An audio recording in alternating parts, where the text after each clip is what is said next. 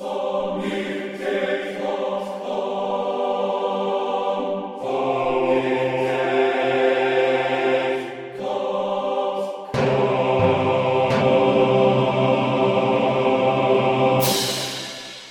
everybody, welcome to this extra special version of Sonic Talk. It's a pre-recorded version. If you were here looking for the live stream, it's not here, but we're doing a kind of pre-recorded insert. I don't know if you know, but if you've been listening to previous versions of Sonic Talk, Mark Tinley, a regular contributor, a regular guest on the show, been here with us for a number of years actually, has just had a project that he was involved in released, which is TV Mania, and it was a collaborative effort. It was something that was done, as far as I know, back in the day that has been rediscovered. I'll let perhaps him talk about it. But what we've also got is an additional guest. But I'll introduce our guest first. Obviously, we'll come to you first, Mark. Mr. Tinley, good to have you aboard again. Thanks for joining us again today. I know it feels only like yesterday that we spoke. How are you? It does, doesn't it?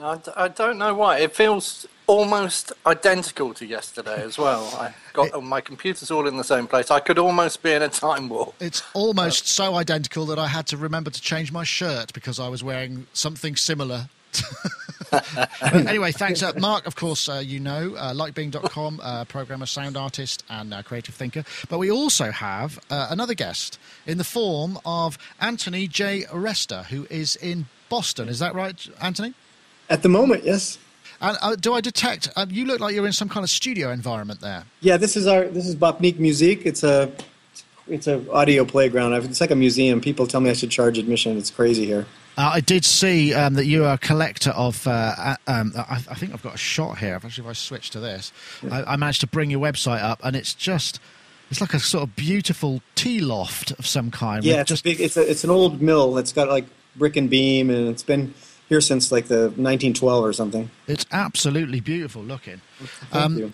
I should probably come back and say the reason that you're here, apart from being a generally interesting chap, is to talk to us about your involvement in the project as well. Because obviously, TV Mania Music, let's just kind of get the facts straight. It's TV Mania, the album is called, now I've got to get my other notes up, got too many windows open, is called Board of Prozac and the Internet. That's correct. And it was originally kind of artistically, I guess the headline acts, within the group are Warren Cucurullo and Nick Rhodes, right? So would they be the artists and you guys are more the technical, or is that a bit unfair putting it that way? Well, I mean, the record making process is always, it's like they say there's two things you should know about, how to make sausages and how to make records. Or how to make tea, yeah.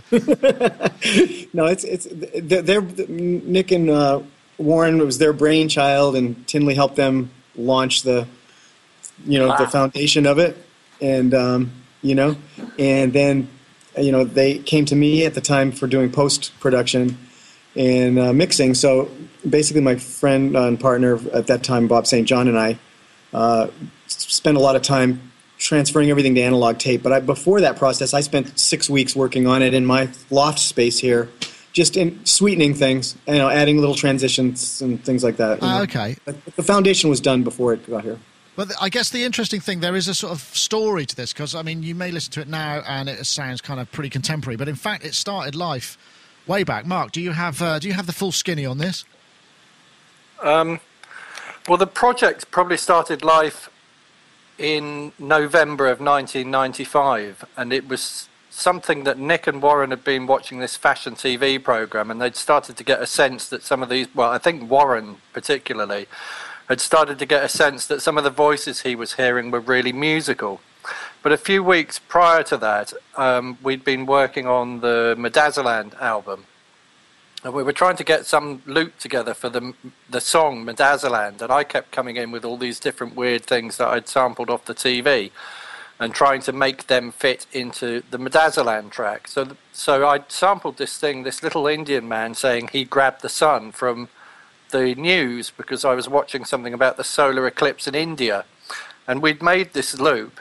And then I think that, there's just these different kind of elements came together in that space, and either Warren or Nick turned around and said, hang on a minute, let's start making a record out of TV samples, and all of these loops that we'd set aside from the Midazoland song. I've got this. Is Hey Grab the Sun coming up here? Yeah, exactly. This is track 8 off the album, in case you're interested. I'll fade it back out again, just to add a little bit of extra spice. That's nice. Something quite noticeable about the TV Mania album, and that's that lots of the songs on the album are the same tempo as the song Midazoland, as the title song Midazoland on the Duran Duran album, because these are all things that got set aside that didn't work with Midazoland, and we started to stockpile this little kind of thing of loops and stuff, and then Warren had me sample like a ton of stuff off Fashion TV and laid it all out on keys. And then there's a woman called Diana Deutsch, although I didn't know anything about her at the time, but she talks about this kind of effect that happens. She's a cognitive psychologist, and she says if you listen to dialogue for long enough, eventually your voice starts to hear it as music. But I think Warren just does this process a lot quicker than everybody else. So he was sort of hearing musical things in samples and then playing them in and like kind of creating all these different kind of musical things. The weird thing about this album is the more times you listen to this album, the more your brain decodes the dialogue and turns it into that is musical. Absolutely true, because I've listened to it 3 times now, and the third time, each time I listen to it, it becomes more and more, because initially when you listen to dialogue, it's like, I also, it reminds me a little bit of my life in the Bush of Ghosts, that kind of vibe where you're sort of throwing in the dialogue, and there's almost a narrative, but the narrative isn't quite as lengthy in these tracks as perhaps in the Bush of Ghosts. They took the Jezebel speech and all those kind of things, but it's a very similar kind of concept. Was there any conscious decision to make it like that necessarily? No, I don't think so. I don't think that had even occurred to anybody at the time, but it was very much. I mean, Nick came up with this whole story, so it was very much about creating something that wrapped around Nick's script. So he came in one day with about 40 pages of script and said, right, this is the story, this is what happens, and then it was all sort of like created around that story. Oh, that's interesting. So it's actually got a narrative. It did have a script, yeah. Oh, okay. It didn't have an actual narrative, but it does have it has a scripted outline of a storyline, like what happens. So the dialogue's not there yet, but the storyline is. Right, Anthony, go. Nick originally envisioned it as possibly a Broadway play where, this could all play out as a full length, like a story. Okay. Like there must be. There must be about 70 songs somewhere, but I don't know where they are. So what is the story of this? I mean, how come it's taken till now to see the light of day? I mean, is it just one of those things that's been on the back burner, or is there another story going on? Well, there's a bunch of things. The studio that we did the mixing at went under, and they disappeared. And like some of the analog masters, the 2-inch masters, have never been found. So there's that. So, and then there was various things floating around for ages, and I guess Metropolis misplaced a bunch of stuff, possibly. I don't know. It's a long story, convoluted. Well, there's another chunk of that in that Andy Taylor rejoined Duran Duran in 2000, and Warren moved back to Los Angeles. And in the move back to Los Angeles, I think lots of master tapes went into storage, and just basically some of those I think have disappeared, or I mean, they're probably underneath the bloody backdrop from that year's tour or something. God knows where things are, Oh, there's lots of stories on there about stuff that gets put in lockups and then forgotten about and rediscovered years later. Always finding kind of mellotrons and stuff. So I mean, I'm sure it must be the same. Particularly with, Duran were doing kind of big tours, so there must be huge amounts of stuff just in garages or the musical equivalent of that kind of thing going on. So Anthony, your role within the project was more sort of so you were at the mix stage, right? So a lot of those samples, where did they come? Were they sort of triggered in or spun in, or was it put to tape? Before the mix stage, I spent 6 weeks doing post-production, so I'm a co-producer on the record. I did a lot of like percussion and just sound design, like Tinley, adding backdrops to things, working a lot with the Roland Sound Space, putting things in like sort of 3D spaces. That's one of the things Tinley wanted me to talk about. So you were using RSS back then? Yeah. And who would know that RSS would then end up becoming a news feed? It's kind of bizarre, isn't it? That kind of acronym. I know, that is Oh, funny. yeah.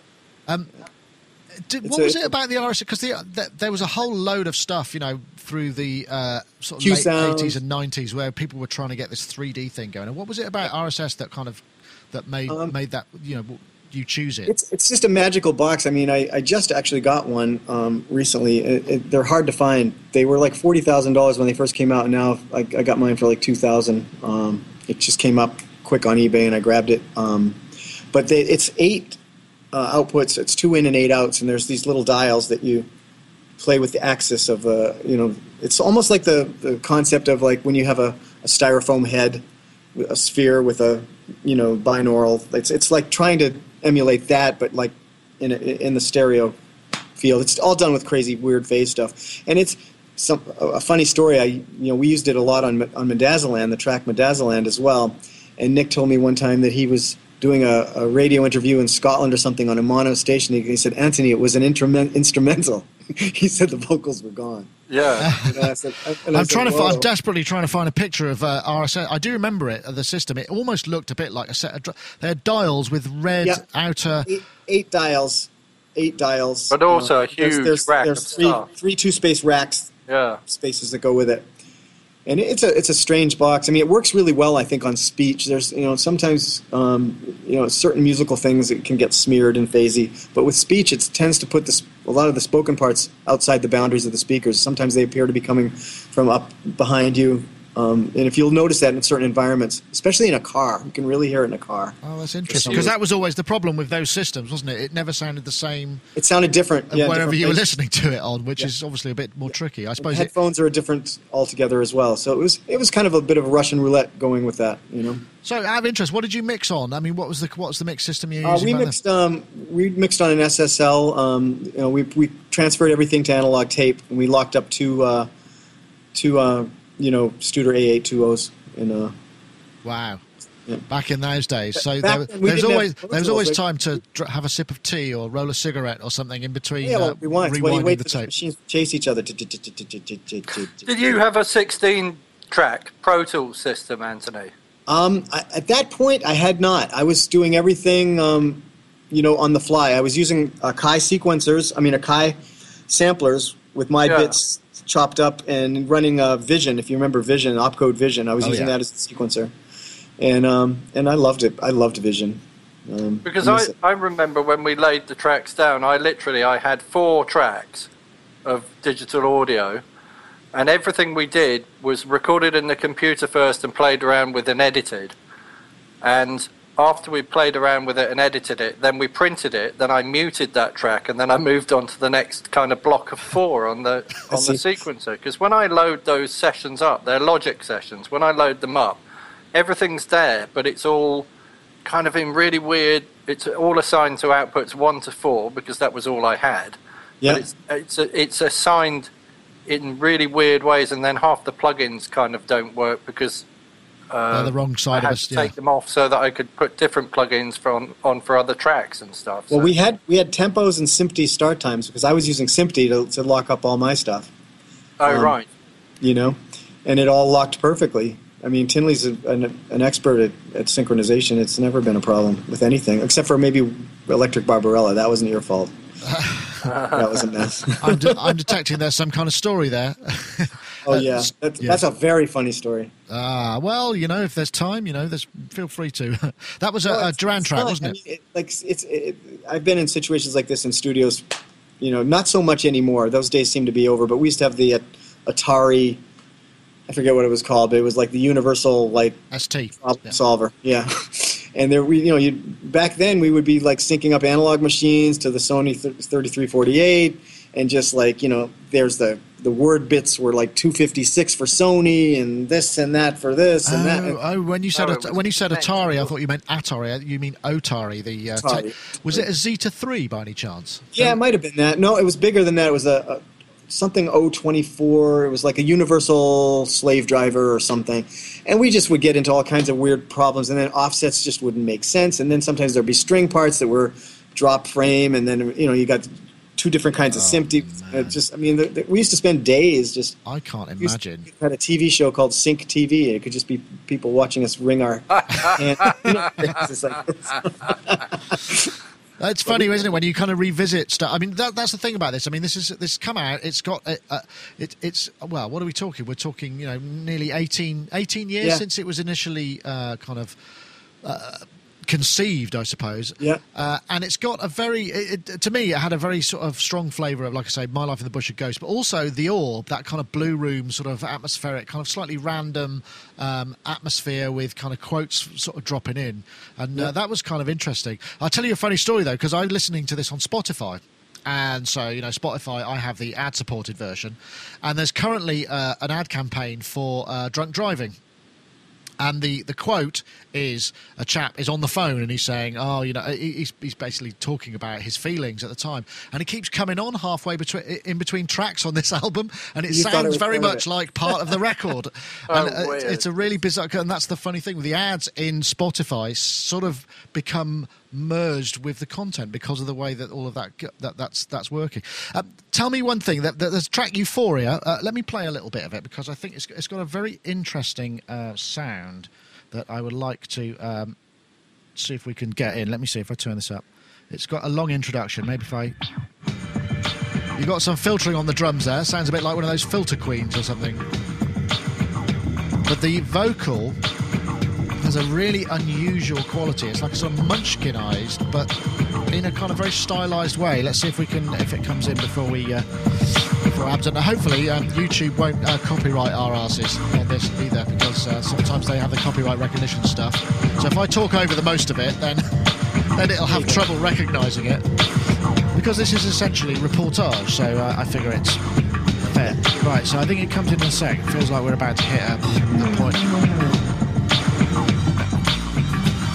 Great bass on this as well, sort of almost fretless kind of. Random joy, expensive toy, you captivate my mind. I never answer telephones, don't like to leave my screen alone. That's a really interesting sound, I thought, of the vocal. Do you know what that was? Yeah, it's a Digitech Studio vocalist. Oh, what, the red thing? No, the green 2U rack thing. But that's Nick's girlfriend, and she can't really sing. So she came, and she could do it in time, but she couldn't do it in tune. So I basically vocoded her using the Digitech vocalist, and then played the notes, and then it did take a very long time to fix and make it sound like that. And she won't be upset that I'm saying how are we to know that like every app like Songify and all these things that the teenagers do, they speak into it and it turns into a Kanye West song immediately. I mean, who knew back then that was going to be like the way pop music. No. Well, that's I really think interesting. I've done her go with the vocalist at that point, actually, but maybe she hadn't. Maybe this was slightly before that. It's a great sound. I enjoy the sound of it. Her voice. You did a great job. What's it called? Digitech Studio vocalist. I still got one in the rack. I haven't turned it on for about 8 years, but it's green. It's I'm going to see if I it's can green find a picture, because I think front panel. this is exactly the sort of thing. Images for studio vocalist. Here it comes. Probably about $50 on eBay at this point. Yeah, but it's got a really interesting sound to it. It does. It's got a lot of features. Oh man, I can't find it now. I mean, we did use that a lot, and Warren used to sing into it and then play the keyboard at the same time as he was singing, and could like get it to do some. I mean, that was more with the Duran stuff, because Simon. Yeah, here it is. It's there. It's a sort of green. Is that it there? That looks about right. Studio Tech vocalist. Digitech, yeah. Digitech Studio vocalist. So just get me straight. So you could play the notes in on a MIDI keyboard that would then jump. It would just. And it has styles. It would have styles. You would go into programs. It would have, major sixth up, minor third down. There's all these programs that could do various different types of harmony. That sounds great. I just really like the sound. And would that vocal have been processed for the RSS? Because it's got a real ethereal, sort of weirdly, it's slightly uncomfortable, almost phase-like kind of quality. Yeah, I don't remember. I'm sure. I mean, we were using a lot of things on vocals. Like, I was a big fan of the Lexicon Vortex at the time, and a lot of people thought it was a piece of crap. But I used to really enjoy using that on vocals. What did that do? That rings a bell. It was a load of crap. What did the Lexicon Vortex do? It was it was like effects would morph into each other. So you'd have like an effect called, say, orbital, and then you'd have an effect called centrifuge. Right. And centrifuge would be a sort of a spinning thing, and there's a lot of different parameters you could dial in for as far as the speed of the morph from one sound to another. So you could make something turn from an orbital into centrifuge over X amount of bars, and then you could, it was a pretty advanced piece of gear. I never really thought it did that, but oh, it did. It just seemed like it basically, if you had like a whole load of faders for your like reverb and your delay and maybe the reverb time and the delay time and the modulation, it just kind of changed the mix from one effect to another effect. It never really seemed to morph. Yeah, no, I mean, you have to play with it a lot. I mean, I got to do a lot of really interesting things by, there was only, I remember orbital and centrifuge being the two that I use the most, and there are a lot of parameters like in there that you can play with as far as attack, and I haven't used that in years either. I don't even remember what the menus do. I have 2 of them sitting over in the rack over there. I haven't turned them on in 10 years. Well, that's interesting. You've got you keep kind of reminiscing about this stuff and kind of saying how great. I keep everything. I'm a pack rat. How great it is. But so what? And yet, yes, it says in the Boponique sort of blurb that it's like a treasure trove of vintage stuff. I mean, is that the kind of vintage stuff you got, or what's the kind of range of stuff that you tend to hang on to? I've got over 50 guitars from the 50s and 60s, and a lot of vintage amps, a lot of vintage mic pre's, and I can give you a walkthrough maybe at the end. I'll just walk through with my that'd be awesome. Yeah, laptop. You could see some stuff. That'd be great. Yeah, fantastic. Just the gamut. Nick got me into the stylophones. I have about half a dozen of those, and the Omnichord. Remember that one, Tinley? Yeah, really lovely shimmery. There's a lot of that on the TV Mania, and whatever you guys did to process it made it very unique. It's like I don't hear it and go, "Oh, Omnichord." It's like they always. Everything on that album was processed through. Well, most of it went through an AKS Synthi and an H3000. Yeah. So the K2000 was literally permanently plugged into the audio inputs of the AKS Synthi. Yeah. And then that ran in through the H3000, and there were loads of impedance mismatches there, so God knows what that's a great. So you basically monoise the hell out of it, and then stereoise the hell out of it afterwards. Yeah, I mean, things were coming out the H3000 and going into foot pedals and then back into the... So I was coming from like +4 studio level down to sort of -20 foot pedal guitar line level, and then out of that and then back into the rack. And I had all these wires twisted together on the floor. Good man. That's the way it should be. It's interesting. If you want to plug something into something else, and Nick had said, well, what would happen if we put that through there? I'm like, I don't know, let's find out. And then I just kind of connect it up and try it. And so there was a lot of that going on. I mean, there's a good chance that those drums with the slight sound, if that was... Because I did that to quite a few things. So if that was anything to do with me, which it may or may not have been. I think that one particularly was, actually, because I remember that being part. I added some other break beats to that track. There's like an old, like 60s, like Motown kind of thing going on that's underneath it with that kind of like a crappy, like Motown kind of kick, like underneath it. You would layer tons of loops. I mean, it was amazing. Yeah. It was the 90s, man. That's what you did. With the H3, with the K2000 filters. So animating the filters in the K2000 to get it to do different things. But a lot of that, again, it's all fed through the AKS. Yeah. So that's really interesting. I didn't realise that that would have... I mean, there is a definite sound to that instrument which will kind of... it limits the bandwidth of things. Yeah, it's an interesting idea. Going back to the H3000, the Eventide H3000, I mean, that was... the effect of that whole decade, probably, wasn't it? I mean, there were all different versions of it, and I remember I occasionally do the live sound for bands that would bring those along, and I'd put it in the rack, and they'd go, "Yeah, we need this on this vocal," and it was the sound of the century, not the sound of the century, the sound of that decade. The decade. Absolutely.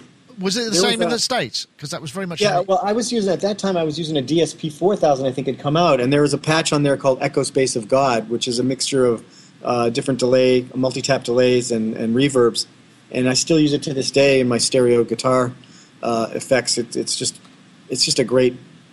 I mean, I basically have the box for I probably use about 5 presets in the whole thing. I'm just looking for images of the H3000 just for a bit of nostalgia.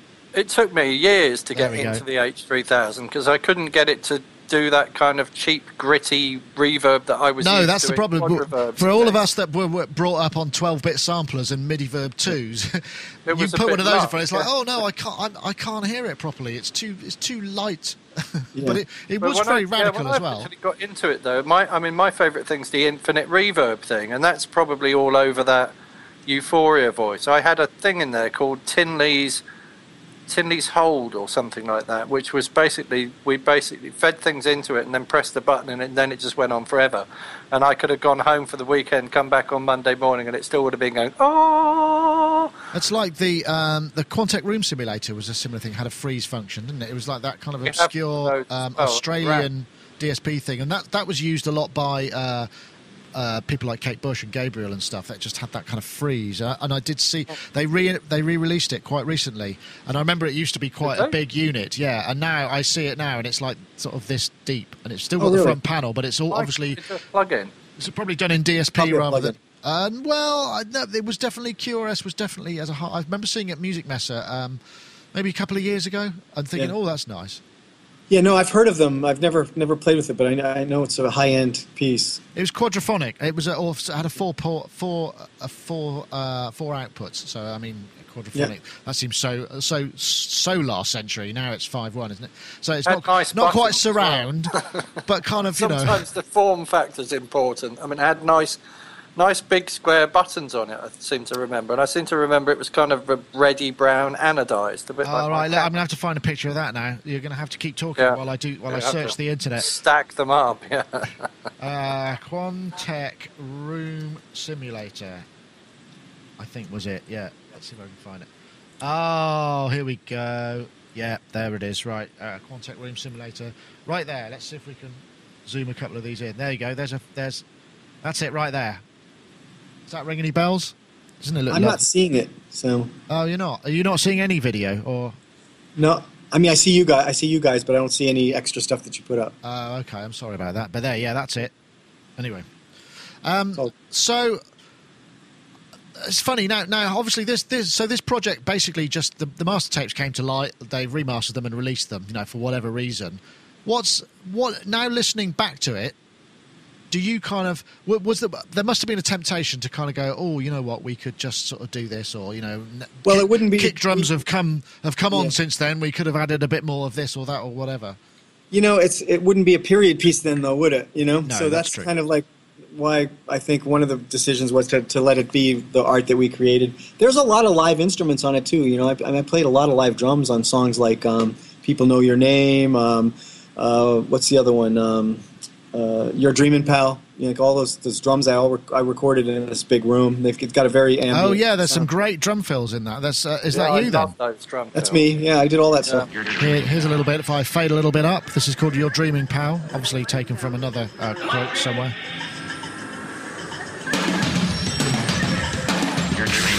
That's the one. That's you, is it? That's your room toms. Yeah, you can hear the sound of the big room.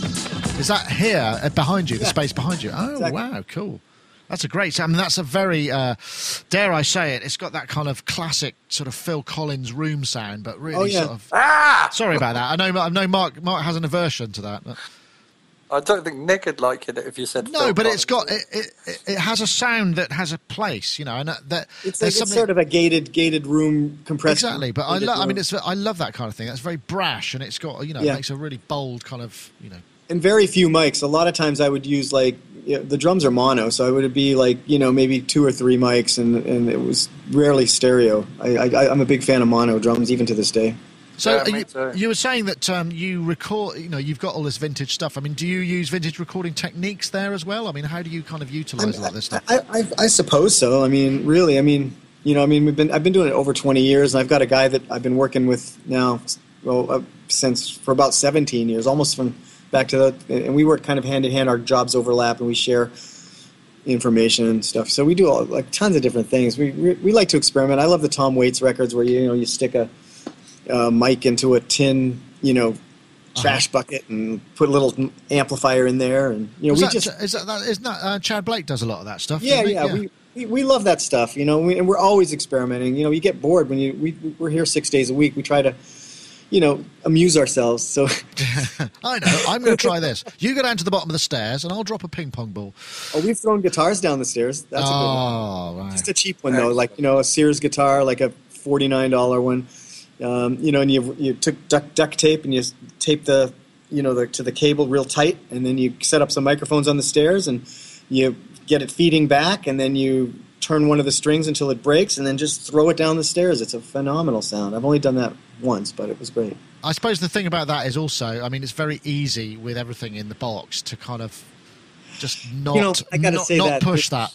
Yeah, I mean, I think that a real Rhodes and a real Hammond C3 are never. They're getting better with all this software and everything, but to me, like, there's something about stuff that's real, that sounds real, and that's what I've kind of built my whole thing on. Although I've changed. I mean, I love plugins now, and I love a lot of the soft synths, and stuff, and I think they've come full circle, but I still like to mix up real and unreal stuff, So what do you do from a mix point of view there? Do you mixing sort of in the box but with external hardware to kind of... no, we use the Dangerous 2.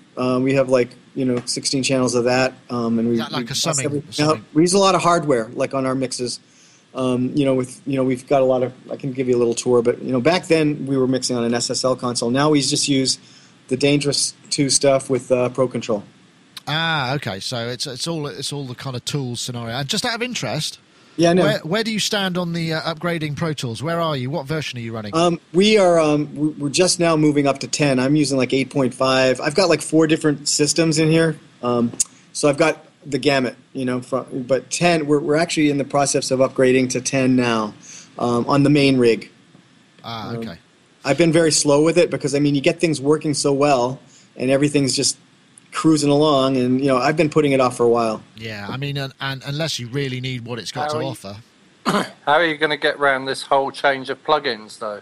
Well, I don't think I'm going that far with the AXX thing or whatever that is. I'm going to stop just at 10, and for at least a couple more years. Right. And that'll be fine. I mean, we do everything at 48, and I've been talking to a lot of engineers and producers about going to 96, and it seems like for all the amount of space you take and everything, and it ends up getting dithered back down to 16-bit at the end. I guess the gain is not all that exciting, I mean, but I'd like to hear it, Yeah, well, as we've said before, when then you're walking down the street and you hear someone listening to it out of a kind of speaker, an earbuds, phone, and you're like, crappy earbuds. Yeah, I suppose so. But going back to the TV Mania thing, I mean, now it's sort of come back out, and you're listening again. Do you find that it kind of sets loose a few memories and kind of things of the time that had? God, yeah. I mean, it's like it brings back the whole period, really, doesn't it, Tinley? Just the whole everything. I can smell the hotel I was staying in. Exactly. I can.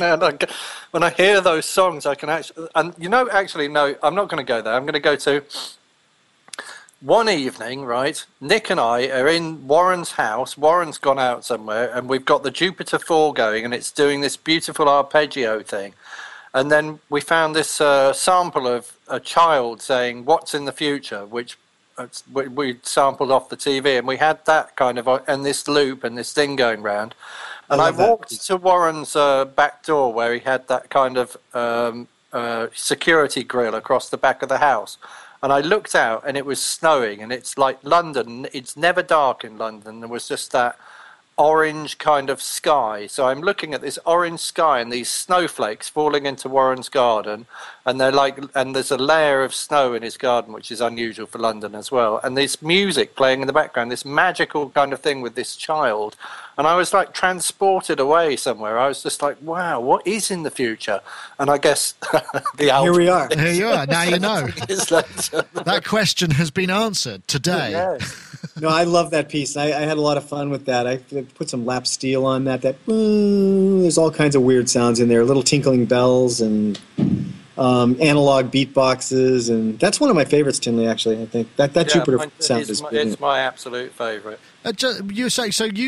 Was it like a remote gig? So you got the tapes and you transferred and you mixed there. Were you working remotely, effectively, or were there? I was in the States, and basically they sent me the tapes that they had, and then I spent about 6 weeks working in my underwear playing bongos and stuff, in my spare time. So how because that's interesting, because now, obviously we can FTP a track or however we want to do it. Oh, we did ISDN back then. That was atrocious. Yeah, I remember having to do that a few times. We almost got fired a couple of times. 6 phone lines at once, wasn't it? Oh my God. I almost got fired a couple of times because they were getting joint stereo instead of like discrete stereo, and it just like turned into a smeared mess, and they're like, well, we wanted marmalade and you gave us chocolate fudge. Actually, that reminds me, ISDN, we used to go out to Real World when we'd had a mix and somebody needed to hear it real fast. We'd take a DAT out and we'd sit in a room and they'd play it down the phone, on the phone, said, yeah, you get that? Okay, thank you, click. And then there'd be a phone call, an hour later, and whoever it was had heard it, and you'd get the notes. But it was amazingly expensive. I remember there was a special ISDN room. Lots of studios had them, didn't they? I'd forgotten about that. Yeah, and it was very expensive. Yeah. Well, it took 6 phone lines because ISDN's 128 kbps, so you need to multiply that by 6 just to get the bandwidth. But it had special codecs in it as well. God, that takes me back. I actually remember having an ISDN line when we started Sonic, but it was so expensive that we only turned it on like really, really occasionally. When you had to. It's just bizarre, though, isn't it? I mean, I was thinking about, I bought an iPad, well, I didn't buy an iPad mini, I got one for my birthday, but I bought one of the little chips that goes in it, the SIM card. Yeah. And I thought, I've got 1 gigabyte of data a month, I wonder if that'll be enough. But, I mean, it's such an astronomical amount of data compared to what we were dealing with then. I mean, my gosh, I know. A gigabyte, I'm kind of considering, I wonder. But all this media flying about now, we're kind of, our audio stuff, what would have been a big amount. 32 megs of RAM was like, oh my God, you have 32 megs of RAM? I mean, my God. Yeah. So, what's the process with this? Obviously, it came out on earlier in March. How's it going? I mean, I'm guessing it's available. Oh, they sold out of the 200. They did limited edition box sets like instantly. I'm still waiting for mine. Oh, we don't get those. Well, I said I wanted one. Well, they were gone before we had a chance. But I did get a gatefold vinyl. I think I'm supposed to get a gatefold vinyl. So, I don't have a record. I mean, it's an interesting one, isn't it? Because, I mean, if it comes out, let's just kind of postulate on the possibility. Say it becomes a massive worldwide hit, or it gets a huge sync in a movie or whatever, and then work comes of it, because that's the way these things work. Yet it's work that you would be hired for something you did 20 years ago. It's kind of a strange dynamic. I wonder if that's how that would work. I mean, would you feel that you could go back and apply some of those techniques and whatever, or would you kind of be who you are now? I think you'd probably be who we are now and just take where we've evolved to and see what happens now. But I still every now and then fire up my old Akai samplers, and they have a certain grittiness that I really like. And they're fun. I've been speaking to a lot of people actually. What they've been doing is they've been putting SD card adapters in them. So you get the sound and you get all of that stuff, and you can load the entire library really fast. So you get the Akai-ness, but you don't get the kind of sitting there for saving and loading programs and all of that ridiculously. That's an interesting. That was the tough part. That's an interesting idea, and that's happening with a lot of old samplers. I was speaking to a chap, Dan Wilson, actually from Hideaway Studios, the guy who's got the Nova Chord. He's got a bunch of old 80s and 90s samplers that he's just put SD card adapters in, so that you can just have like the entire library on one. And that's cool. That's really great cool. idea, isn't it? It's very cool. So, my answer to that question is I think I still make music pretty much the same way as I was making it then. So anything that lots of things that I do sound like TV Mania inadvertently, and I quite often make tracks that have that kind of feel to them. Yeah. So hire me. If you want that sound.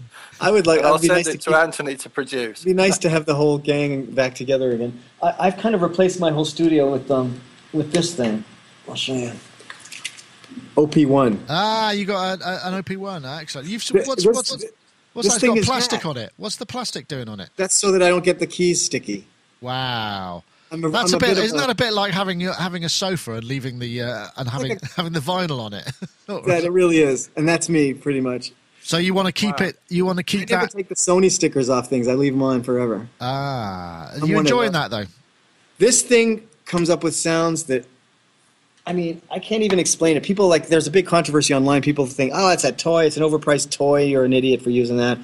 But, there's just, Tinley would have a ball with it. It's got crazy algorithms in there, and you just keep discovering funny, interesting ways of manipulating things that are different. Like they have shapes, for instance, Tinley, and you drop like balls into the shapes, and the shapes spin around, and they become notes, and you can make the ball turn into a hexagon or open up a few of the doors and let some of the balls escape. It's just a different way of... That sounds brilliant. Yeah, I knew you'd like that. I know how you think, yeah. I mean, it is a great thing. I did review it when it came out. Fortunately, we got hold of one of the early ones and managed to get a review in. And that honestly, that has had on YouTube hundreds of thousands of views just because it's such an eye-catching thing. There's people making like records on the thing. The 4-track, it's got a 4-track analog sounding recorder in it, and you know how it works. It's just you can bounce things, and there's a beat match function where you can actually do the tape to tape speed at halftime, so you can do those like George Martin-esque piano runs like at double speed, and just there's some monkeys in there who like to come up with their own rhythms. You put on the monkeys, and it's just, so is this going to be something?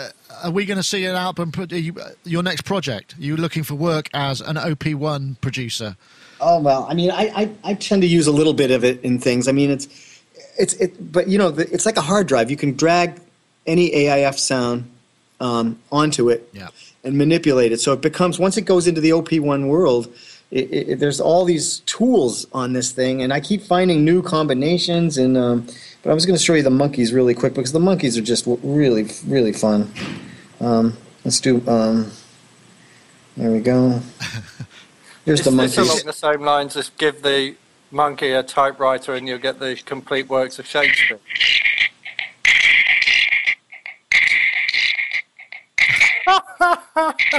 Their graphics are fantastic. Brilliant. Monkey drummers. Let's hear it for the monkey drummers. I mean, some of the TV Mania music making devices were toys anyway, weren't they? So, definitely. I think bringing toys into music is always a good thing, personally. Yeah, they're all over here. I have toy pianos and toy guitars. I have a song called "Love Is a Twisted Melancholy Disease." Pretty cool, and you can. It's I have an alter ego, Ajax Rayovac, and I play this Fisher Price guitar. Oh, if you look, it's a marvelous little instrument, and if you look up Ajax Rayovac, "Love Is a Twisted Melancholy Disease," you'll see the guitar. It's fabulous. Toys are just joyous in music. My little guy, I have a 1-year-old, he gets these shakers from people, and I'm like, I steal them, bring them to the studio. They're like better than the shakers you can buy in the music store. Oh, they're like things. I'm just looking here. I'm looking for the guitar. Oh, there we go. If I can switch it in, you can see it quickly. Where's that guitar? There we go. Is that the Fisher Price guitar right there? Yeah. There it is. Excellent. That's how I figured out love it. Makes you look so giant as well. There's a sort of the giant guitarist doing his rock thing. This is a great fun discussion. I mean, I don't know if there's anything else we need to cover from the actual kind of TV Mania point of view. Apart from the fact you can go and get it. You can get it at tvmaniamusic.com. There's links there to do it. I think I've actually got the I think there's a video for Euphoria on YouTube is there? now Is as it out well. yet? I didn't know that. I was looking I for think something. it is out. Oh, okay. I think it came. I think they put it out yesterday because I saw it float by on. We're not out yet. That's one of the samples from the Hold I on, saw let me it see. float by on Twitter, but then Andrew might have accidentally released it. In which case, you could go and watch it quick before it gets told off, and they have to take it off TV again. Mania board project. I can't see it yet. No, not yet. No, And I was looking. There's some interesting stuff about what they're doing. Some remixes and kind of franchise. There's that thing. Maybe we should do a bit of chat about that because that's. Let's have a look. Where's it got? Franchise here. Beatport. On Beatport. Ah, okay. But there's. You can basically. I think the idea is. I get it. You can actually be part of the TV Mania. You'll see the Manifesto toolkit full of samples of loops, some design items that you can use to create your own version of TV Mania for your location. Looking for advanced users, musicians, producers, DJs to submit their version of TV Mania, which are then picked to showcase to the world. So I'm guessing it's like a kind of remix competition dressed up with a bit of art by the sounds of it. But it sounds like a great idea. Which is where the Sonic State listener comes in. So you, the Sonic State listener, are being invited to come and play with this thing. Because, I mean, they're kind of, we're looking for people who are specifically good at this sort of thing. So the franchise pack is going to have, like, some artwork in it. And it's going to have some samples in it and some stems so you can create songs. But the whole idea of it is that you get to be TV Mania. So instead of like doing a remix for the band, you get to be the band. You get to be a franchised version of the band. So I've taken TV Mania Cambridge, the home of high fidelity audio, and I'm going to be doing some very high fidelity TV Mania.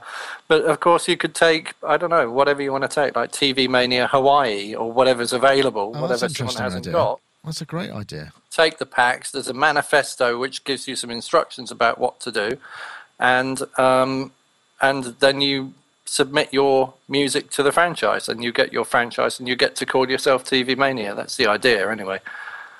Brilliant. Right, we've just lost Anthony a moment. He's coming back now. So where you need to go for that is tvmaniamusic.com/franchise, and that's how you get it. So yes, do check that out. That's a very interesting idea, and it sounds like it could be fun. Is there money in it, or is it more for the fame and glory? I've no idea. Yeah, we don't know. I've never been paid. Fame and glory. No, that's not strictly true. So, Anthony, what do you think the chances are of actually being able to unplug your laptop and take us a little tour of your studio as a sort of as a parting shot, maybe to close up? I'd love to do that, except for a second ago, that was the sound of me disappearing was my battery dying. So, like, I can get a little bit of a. Okay. Because now I'm back on power, but see how far I can get with this thing. I just stepped on a ukulele. Oh, no. That's all right. Whenever I see pictures of you on Facebook, Anthony, you're always on your knees on the floor, surrounded by all these colourful look at all pedals. these. This is just one area of pedals. I'm so pleased to see that somebody has a more messy studio than I do. Oh, my God. Well, it comes and goes. Then I have an important meeting, and it'll look perfect for about 5 minutes. Yeah. You need a big curtain you can just swipe across. Yeah. There's another station over there, so that's the B rig over there, and then the main rig is over here, and then I've got a lovely space. The D rig is over here in the kitchen. So I don't know if you swing around and show us the desk again. This is the desk. the main rig there, and then I've got and this is where I've been doing my guitar stuff in this world here. I got a OP1, a pocket piano, Chaos pad, those things. Yeah, Chaos pad, and a bunch of stuff. Couple of little amplifiers. We got loads of amps, like a lot of vintage amps and stuff. And then if you look way down there, you can see all the guitars. Some of the guitars. Okay. Down the other end. You can always go to Bopnik Music. Bopnik, which I'm trying to find now. Was. I think I lost my. If I go back here, it might show up because I did it I had it as a page up, and then it's gone. I think we just lost. I think the power must have come out. So maybe what's going to happen is when we get Anthony back, we can say goodbye because we got a lot of. I thought this was going to be just a brief chat, but it's turned into a fantastic bit of content, and I very much appreciate you giving your time this generously. I know. I'd love it. I'd love to share music and ideas, and we do workshops and. I'm always game for any kind of. Well, it sounds. I mean, maybe sometime in the future you care to come on the show again as a regular guest and just sort of comment on. Love it. That's the way we do things. It's the way we roll, man. But thank you very much, Anthony. That's absolutely fantastic. So, Anthony J. Rester, there you can find him at bopnik.com. Thank you very much for joining us. Thank you, guys. Tinley, it's great to see you again, man. Yeah, and you, yeah. And speaking of Tinley, there's Mark Tinley, likebeing.com.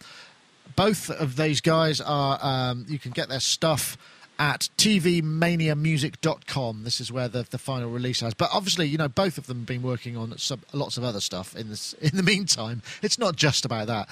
I'm guessing, Anthony, you probably have you got a project on the go at the moment that you can talk about? I've got a bunch of different things going. I kind of I have a SoundCloud, just SoundCloud/Ajax, and I put up stuff every week. I mean, we're here 6 days a week. I'm traveling. I've got a bunch of different.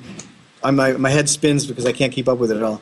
That's great. Got several album projects and film. I'm getting into film composing. I'm working on a full-length animated movie about robots destroying each other in space, and like lots of blood and guts and all kinds of good stuff. Cool. Yeah. Well, once again, thank you very much, gentlemen, for joining us. It's been a great pleasure. That was Sonic Talk number 306. Thanks for having me. I'm honored. See you later. Take care, guys.